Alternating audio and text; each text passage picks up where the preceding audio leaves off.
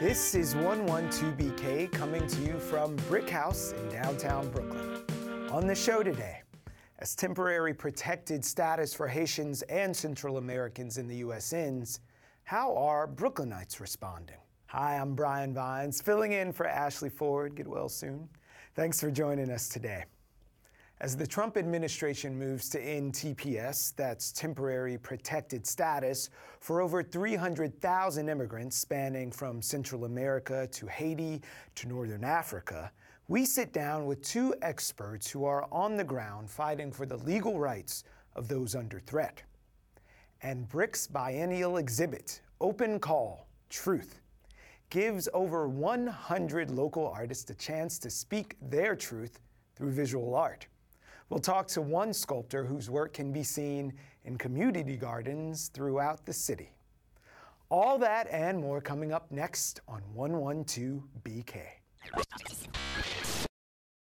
Coming up on the show, Brooklyn's Haitian and Central American communities react to the administration's move to end TPS. That would be the Trump administration's rules. But first, these things. One of the busiest transit hubs in the borough might be getting a makeover. Broadway Junction, the iconic, not to mention rundown subway stop in East New York, home to the A, C, J, M, Z, and L trains, where about 100,000 riders pass through the junction every day. And according to the folks at the New York Times, city officials want to make it a destination with offices, stores, restaurants, and other amenities, an upgrade that would surely be welcome. But as with all things in Brooklyn, improvements won't arrive without increased concerns over increased gentrification. Local officials are trying to address these concerns with commitments to affordable housing in the neighborhood.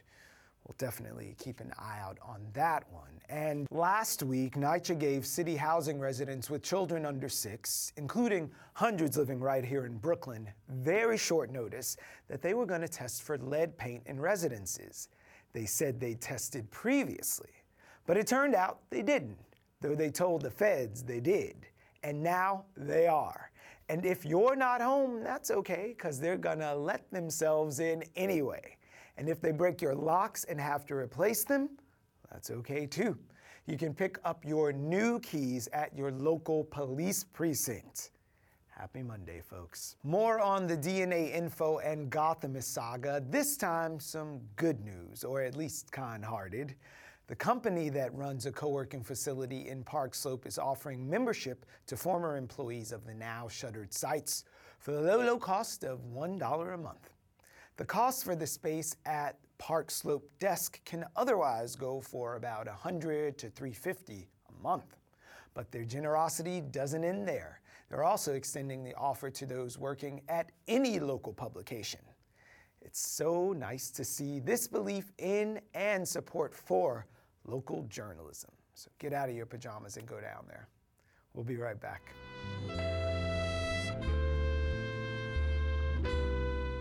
Over the past few months, the Trump administration has announced the termination of temporary protected status, TPS, for certain immigrants. First it was Sudan, followed by Nicaragua, and most recently Haiti. The move would potentially put over 300,000 immigrants and their families at risk of deportation or detention. These are folks who have, in some cases, been in the U.S. for decades and now are under the very real threat of losing their homes and communities. Here to talk to us today about the consequences of this policy's expiration on Central American and the Haitian immigrant communities right here in Brooklyn are Ann Pillsbury from Central American Legal Assistance. Thanks for joining us, Ann. You're welcome. We're also happy to welcome Ninaj Raoul from Haitian Women for Haitian Refugees. Thank you for being here. Thank you for having me. It's a lot. It's a lot from a person who campaigned on building a wall and changing immigration. But I wonder, just in a very real sense, are folks who are on the rolls for temporary protected status now on the ICE hit list? Is that the situation we're facing?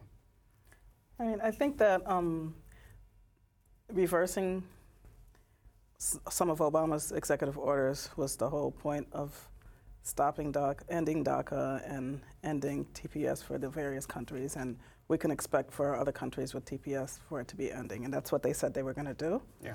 But what's more important is that all of these folks are part of a larger group of people that don't have permanent status here. And what really makes sense is to have a permanent solution instead of having these temporary programs that we keep having to wait to see. People that have TPS are living in limbo and have been living in limbo for many years, and they don't know, they live in fear that it's going to end and that they're going to be on the hit list once it ends, and that's the fear that they have to live in. They have to make real decisions, like are they going to have to leave their family members here? By the summer, the clock is ticking to depends July. on the country, Yeah, for Haitians in this context. So for Haitians, it's July 2019 now. Right. It was going to be January 22nd of 2018. So looking in the context of outside of Haiti in particular, in some Central American countries, they have a longer history of being here for temporary protected status. How did that begin? Well, actually, the whole TPS program began when Congress got frustrated with the then Reagan administration's refusal to end military aid to El Salvador, where there was enormous human rights abuses. And so Congress, to force the issue, created TPS initially for the Salvadorans. And then subsequently, both Republican and Democratic administrations have added on other countries as they have experienced natural disasters. So right now we've got 300,000 people with TPS, and it looks like Trump is going to pull the plug on all of them. But and for the Salvadorans are the largest group. There are 195,000 in the country, and followed by the Hondurans and then the Haitians. But the important thing to keep in mind is that although it's inhumane to take this population that's been here legally working, paying taxes, not committing crimes, or they couldn't stay in the program. For decades. For decades. And suddenly throw them back into being undocumented immigrants.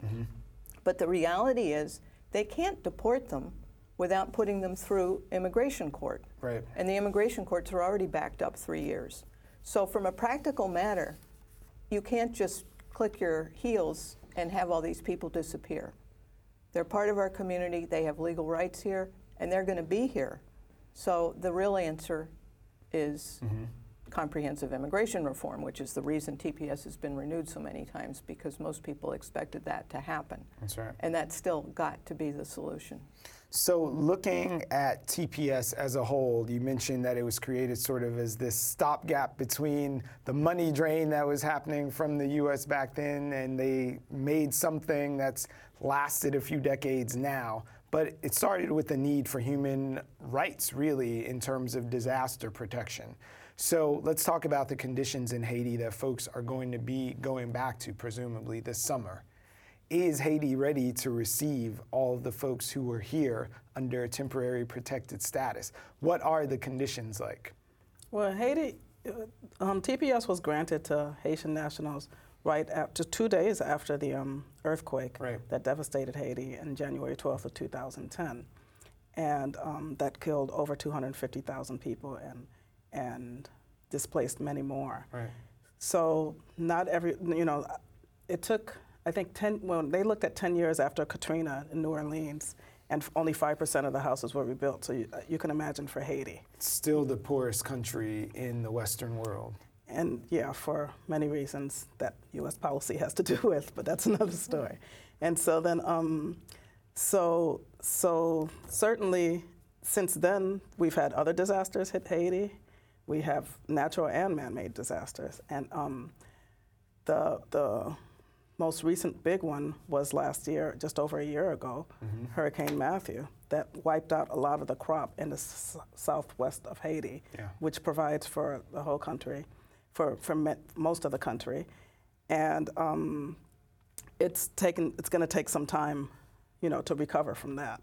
So Haiti still hadn't recovered from the earthquake, and then Haiti's been hit with a series of natural disasters, as well as man-made. None of this is happening in a vacuum. If people were here because of TPS, because of that devastating earthquake that happened in 2010, and there have been subsequent natural and man-made, as you said, disasters following that, we also have to think of that larger picture of immigration and comprehensive reform that's needed. What happens to kids who were here and were born in the interceding years, whether they're from El Salvador or from Haiti? What becomes of their status? Well, as immigration will very glibly tell you, it's up to the parents. Obviously, they can't deport U.S. citizen children. They can deport their parents. Right. And then immigration just shrugs their shoulders and says that's up to the parents to decide whether to take their children or leave them behind. As a legal matter, people who have been here over 10 years and have U.S. citizen children can sometimes apply for legal permanent residence, but that's a long and complicated process. And as I said, many of these people are going to fight it out if they have to. So at the moment, there are about 630,000 cases in U.S. immigration courts right now.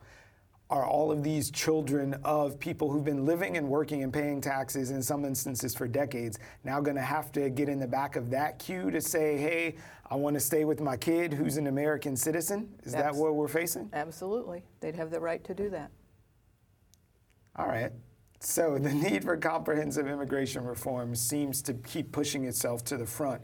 But in the meantime, what are people who are getting their affairs in order for this July to do now?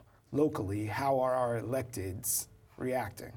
So there are some bills now that would that are proposing to cover people with TPS with a pathway to permanent residency. They're looking for and Congress can act on this, and they can come up with a permanent solution for this.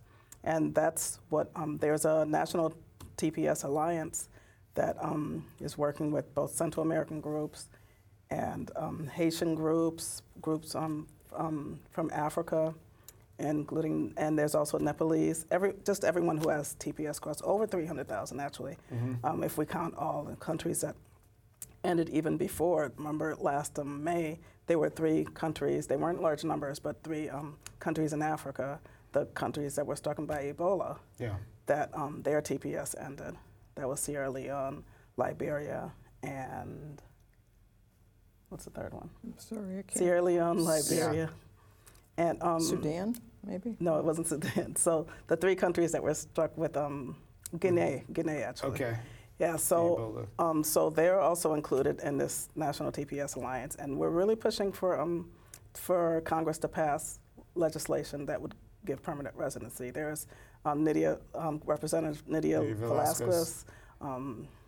Yvette Clarke has been working on some bills. There's a Curbelo bill, Carlos Curbelo out of Florida has a bipartisan bill. So we're trying to get as much bipartisan support. We've been going back and forth to DC and doing local organizing and advocacy as well throughout the country with all the groups combined that are participating. And we've worked closely with the Haitian community in Florida, and as well as Central Americans from throughout the country. And next week there's going to be a big push in DC for that as well. And these are folks with TPS that have been organizing to self-advocate and going to legislative visits to share their stories with Congress members. Can we just talk about the chilling effect for a minute? Because there's lots of stuff we can talk about, laws and the back and forth of congressional orders and stuff, but what does this do to the community when you've by rights done everything that was asked of you? You signed up for this process, you've been paying your taxes, and really living the life here. People have started businesses, put their kids through school. What does this say to folks who've done all the things the right way that now it's like, all right, time to go? They almost can't believe it. It's very, very disheartening. We have a young man working in our office whose parents have TPS, and he qualified for DACA.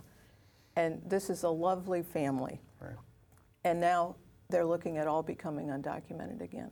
It's stunning. They don't quite know how to wrap their minds around it. People try to go on about their daily lives, but in the back of their minds, they're always thinking, this could be the day, am I just going to get snatched up? Now, I don't think ICE is going to make them a priority in the long run. It would be a tactical error for them to do that.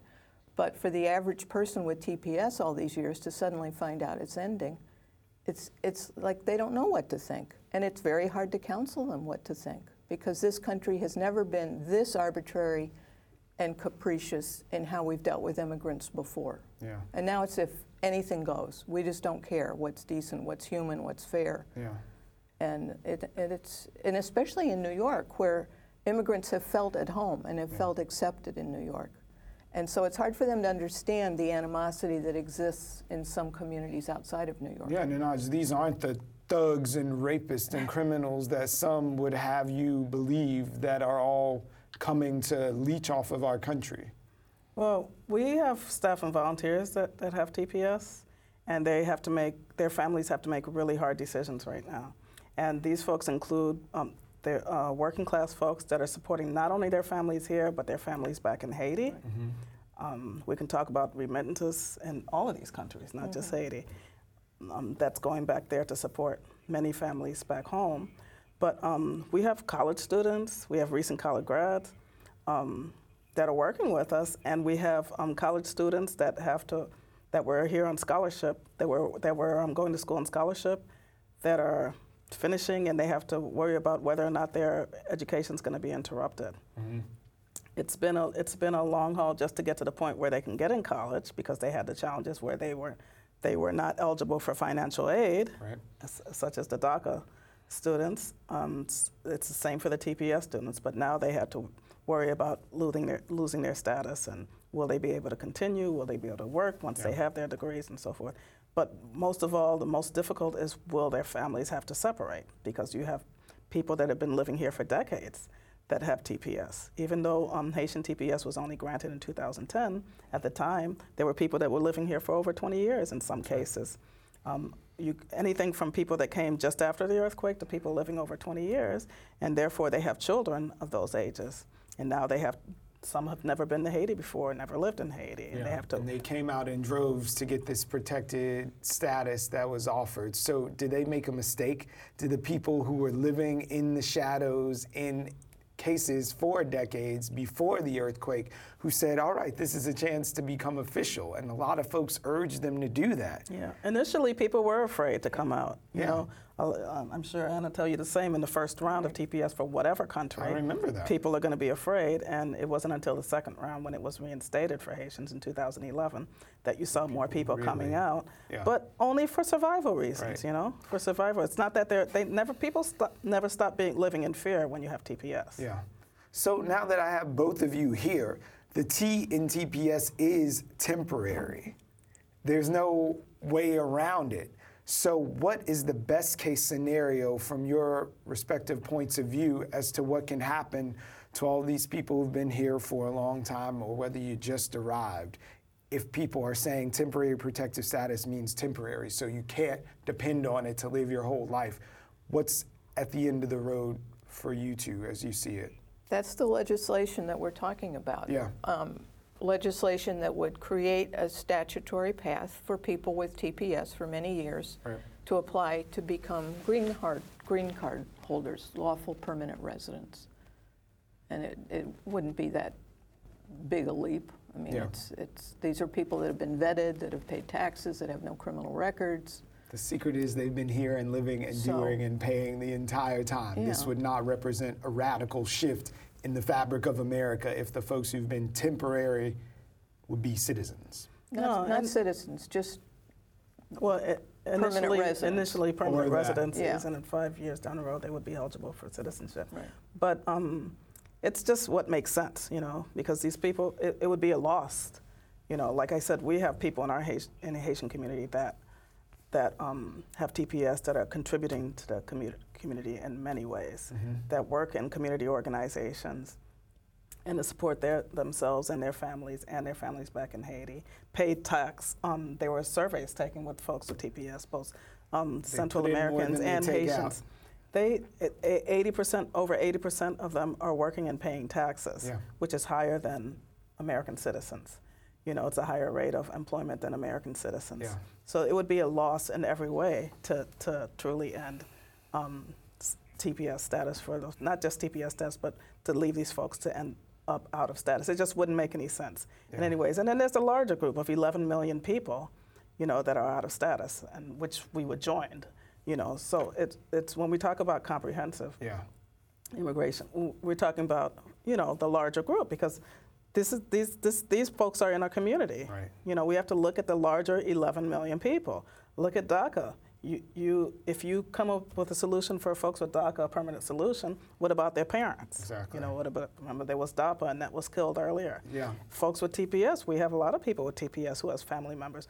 We at Haitian Women for Haitian Refugees have been working for the past 2 years with folks that have been coming up from Central and South America, the Haitians that have been living there, that were there after the earthquake, primarily in Brazil, but other countries as well.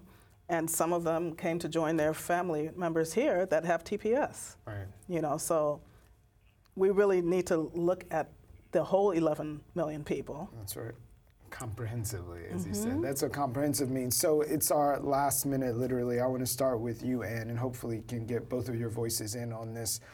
What should folks do now? People are scared. People are questioning, should they be getting their affairs in order? Is there going to be some Hail Mary that keeps people here? But really, in a real world, since we sit here in November, what should folks be doing if they have TPS status from Haiti? What I urge people to do is to talk to their employers, because in many cases these are valued members of small businesses, big businesses, and ask the employers who are U.S. citizens to contact their Congress people.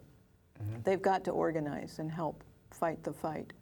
Meanwhile, they just need to stay calm and carry on and hope that this country comes to its senses. All right, we're getting our stamps and letters together. What should we be doing in Anj? I just want first for folks that, Haitian folks that have TPS that just got the news last week that's going to be terminated, do not go to any of those unauthorized immigration practitioners. Let's wait for the regulations, and there will be places where they can go for free, legal services where they can go for free, and we'll be sharing that information with them. But meanwhile, we're urging folks with TPS to come forward and join the organizing efforts to self-advocate for a permanent solution. There's some of us will be going down to Washington this weekend to join the National TPS Alliance for a training where folks can participate in legislative visits later next week and ongoing, because this is going to be a long fight to get a permanent solution. But as Ann said, we urge people to contact their Congress members, get their employers to and there are ways. I understand people are afraid to come out of their TPS, but there are ways to work around that where their voice can be heard and make a difference in getting a permanent solution. That's good advice. You can definitely find out more at each of their respective organizations. I want to thank Ninaj Raoul from Haitian Women for Haitian Refugees and Ann Pillsbury from Central American Legal Assistance. Thanks for being here, ladies. Thank you for having us. My name is Musa Hickson. I'm a sculptor and installation artist.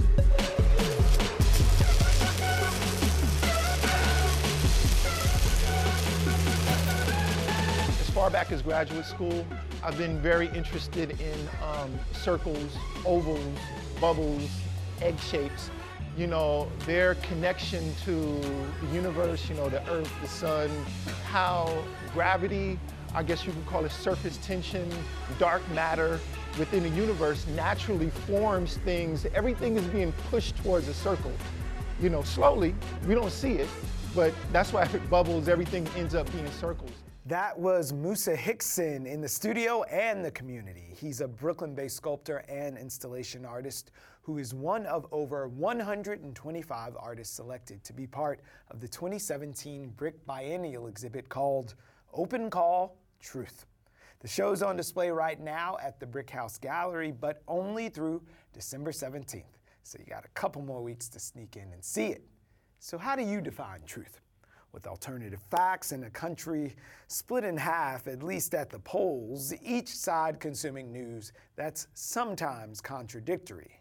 Now more than ever, truth is the subject, and Brick Biennial exhibition hopes to paint a larger picture of that theme. And here to talk about his work is the artist himself. Please welcome Musa Hickson. Thanks for being here. Thank you for having me. Thank you. So we saw you at work there, lots of sparks flying, lots of thoughts moving around in your brain.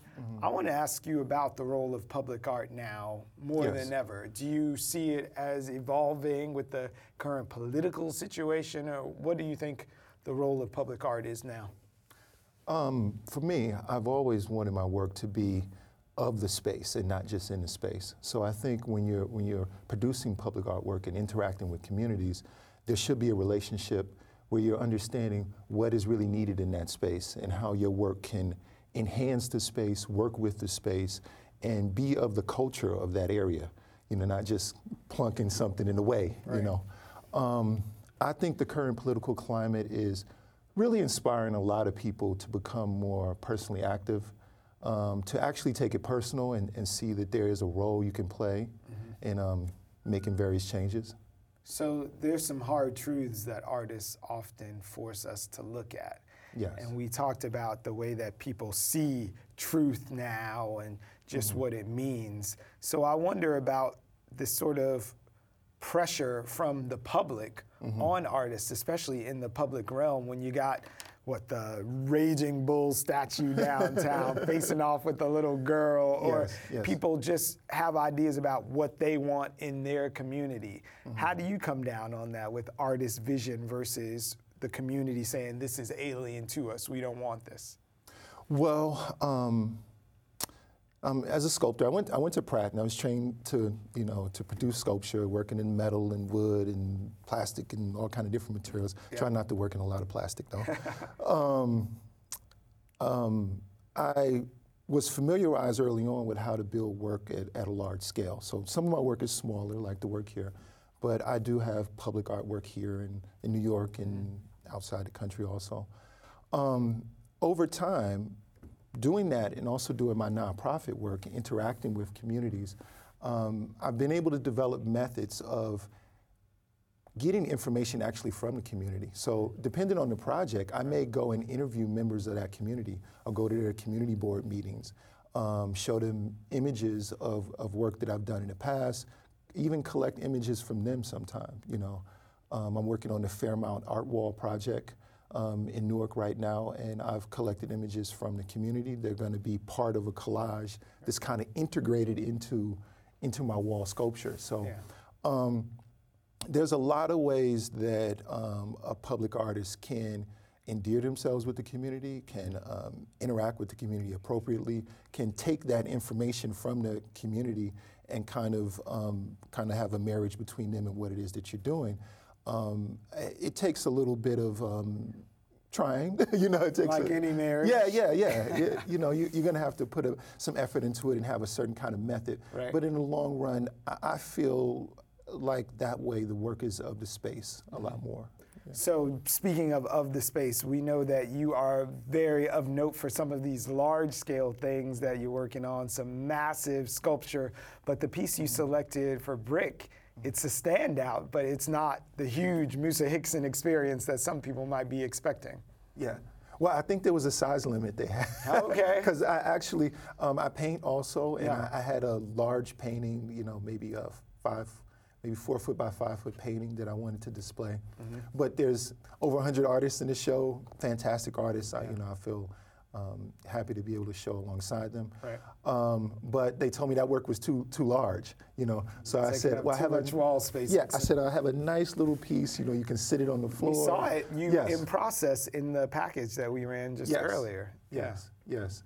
So of those smaller works, the curator actually chose that piece.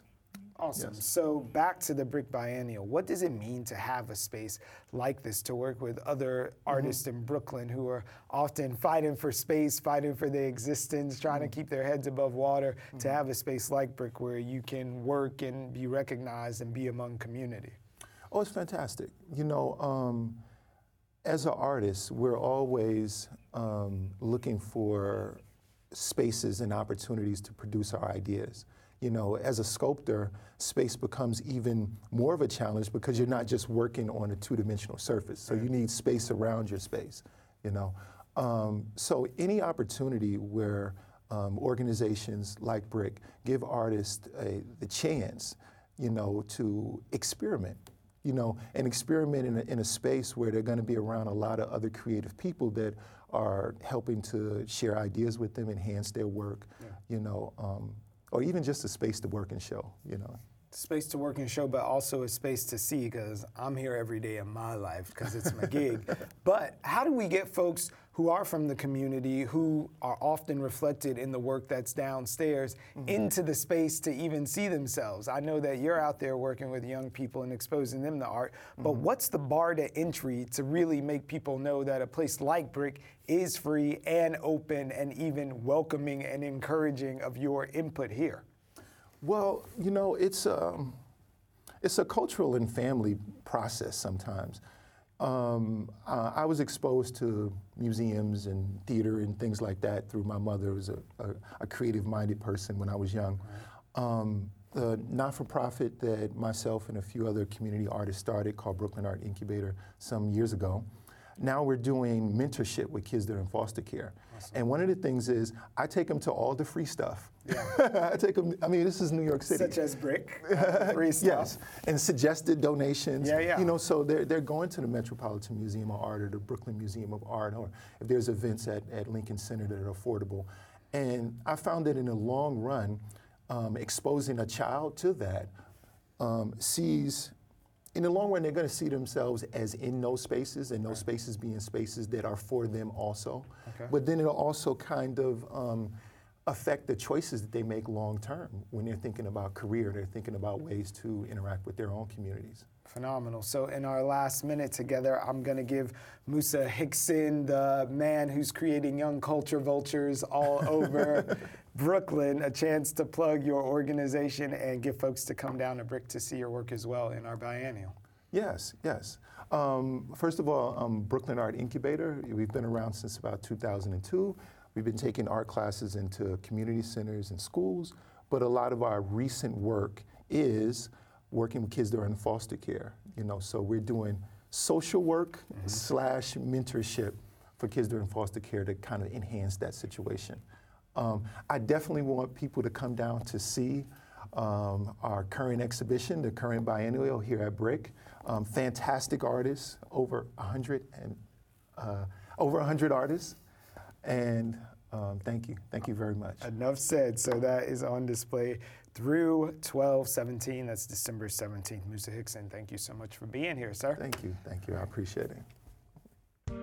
Well, that wraps up today's 112BK. Thanks for joining us and listening in. We'll meet you right back here tomorrow. Bye now. 112BK is hosted by me, Ashley Ford, and is produced by Ross Tuttle, Fred Brown, Shireen Barji, Emily Bogosian, and Kritzy Roberts. Our show is edited by Clinton Filson Jr. and Kyrell Palmer, and is recorded by our studio technical director, Eric Haugesig. Our executive producers are Aziz Isham, Jonathan Leaf, and Sasha Matthias. If you want to get in touch, you can leave us a comment, tweet us using the hashtag 112BK, email us at 112bkpodcast@gmail.com, or leave a message at 347-504-0801. And make sure you subscribe to the show on SoundCloud, Apple Podcasts, Google Play, Stitcher, or whichever podcatcher you use. 112BK is part of the Brick Radio family. For more information on this and all Brick Radio podcasts, visit brickartsmedia.org/radio.